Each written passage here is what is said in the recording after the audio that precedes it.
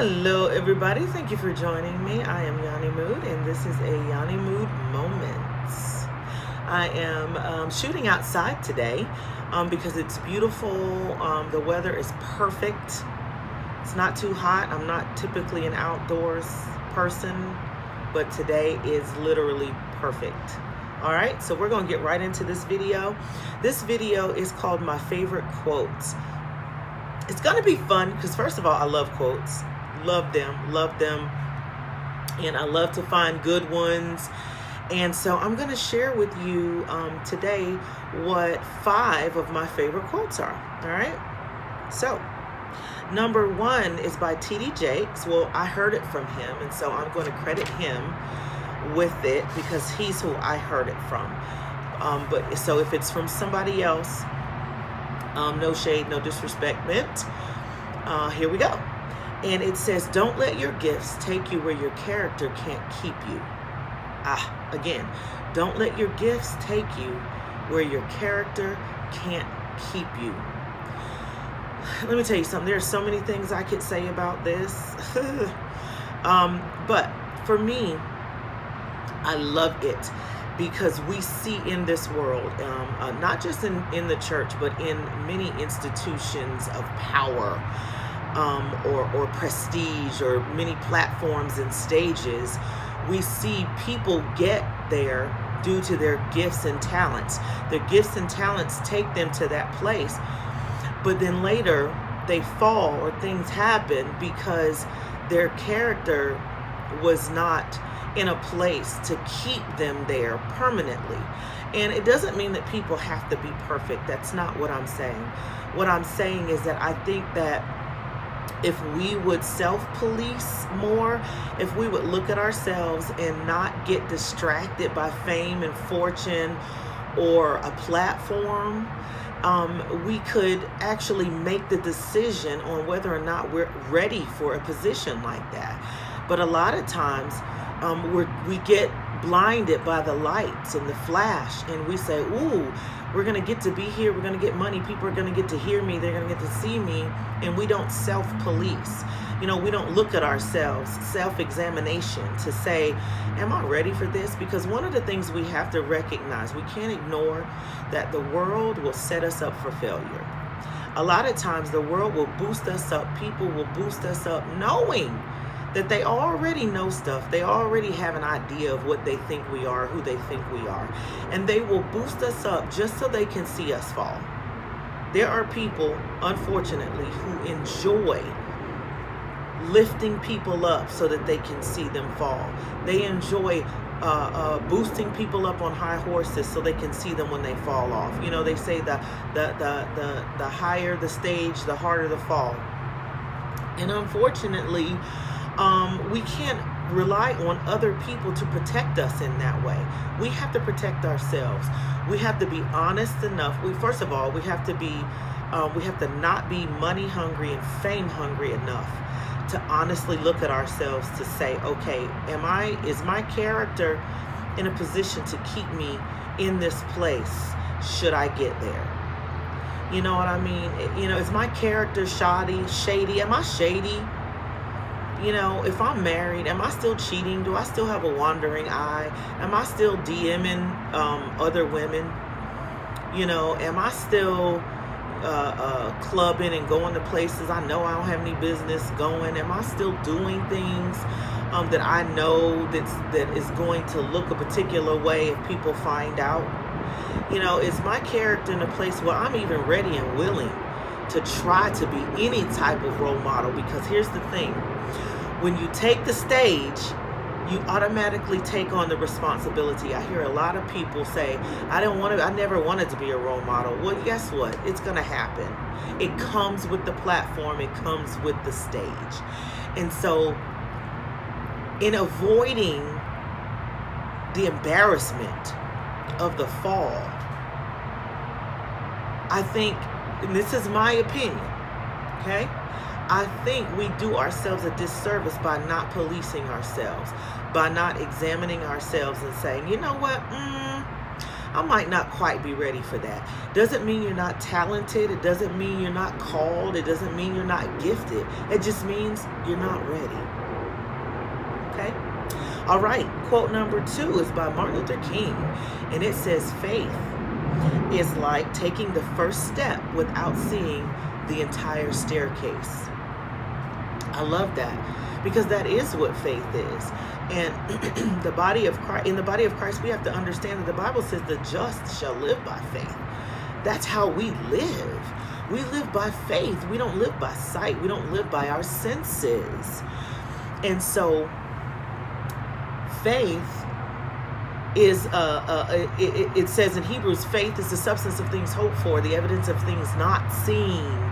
So when Martin Luther King said that faith is like taking the first stair without seeing the whole staircase, yes, not seen, those things not seen. Where you're on the staircase and it's dark, you can't see the rest of it. You know that you're on a step, and you're hoping that when you go to take the next step, that it's there, that it's an actual staircase that you can rely on. So I thought that was a really good simile, I guess it would be, because it is using the words like or as. Please excuse the noise. I'm outside, so I'm near an airport, so there's planes going by, and there's a highway back there, so trucks are loud and all that. So hopefully I'm talking loud enough. If not, when I edit the video, I will try my best to boost the volume. Okay? All right, number 3, Edmund Burke said that evil flourishes when good men do nothing. Evil flourishes when good men do nothing. I love that one also. You know why? Because it also puts focus on not just the evildoers, but on the so-called good people who stand by and watch it happen. The good people who tweet about it, who gossip about it, who complain about all the evil things that are going on, but never lift a finger to do anything about any situation. This says that it's not just on the evildoers. Of course, the number one blame goes on them. You know, primary blame goes on the evildoer themselves. But the other people, the so-called good people, also share in that blame. It's not the same percentage, okay? But we share in that blame also, because I consider myself a good person when I don't try to do anything about it. When I just watch it. When we just watch it. We complain about it. We tweet about it. We gossip about it. We stereotype people and places about it instead of lifting our hands to do something about it. Not everybody can do something about every situation, but you can do something about some situations. Or how about just a situation, a single solitary situation? That is a challenge, not just to you, but to also myself. Let's do more doing, more action than talking, complaining. All right. Number 4, Vincent van Gogh said, I put my heart and my soul into my work, and I have lost my mind in the process. I put my heart and soul into my work and have lost my mind in the process. Let me tell you why I love it. Not because I want to lose my mind. And by the way, I think they say that Vincent van Gogh was like truly mentally ill. Yeah, that's not what I mean by this. But I'm speaking metaphorically. I want to have that kind of passion about the things that I'm doing, about my missions, my calling, my gifts, my talents, those things that, God put me on this earth to do, those things He assigned to me. I want to be so passionate about them that I put everything into them, that to the point where I don't let my mind. To lose my mind metaphorically means to lose the limitations that our minds can put on us. To lose the boxes that the world and ourselves, that we put ourselves in, or that other people put us in.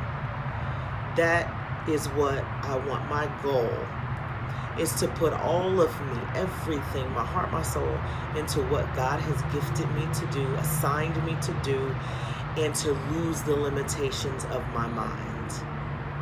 Yes. All right.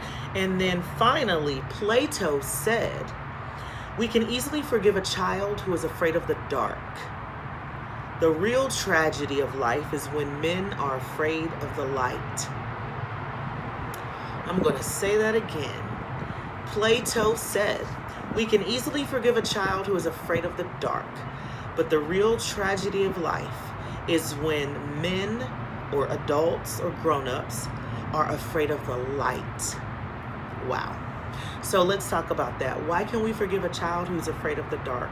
Because one, the dark represents the unknown. And as children, there are lots of things that they don't know because they're children. They're immature. They have not lived life. And so there are things they don't know about. And so that unknown, that unknownness, that lack of knowing can create fear. So within immaturity, there is darkness. And darkness can create fear, but you can understand that in children.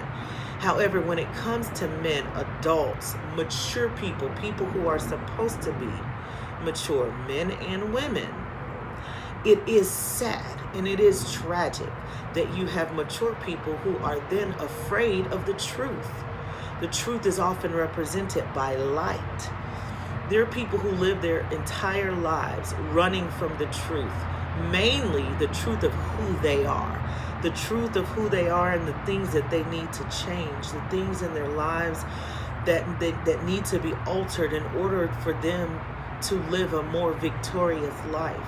They would rather live in defeat, live in darkness, than to face the truth of themselves, the truth about the things that they need to change. And that is a real tragedy of life. Because the hope of every human being, every soul, should be to be able to face who you really are. Not so that you can stay the same, but so that you can change, so that you can get better. The enlightenment should be sought after so that we can be better people, so that we can love people better, so that we can be better examples to the world.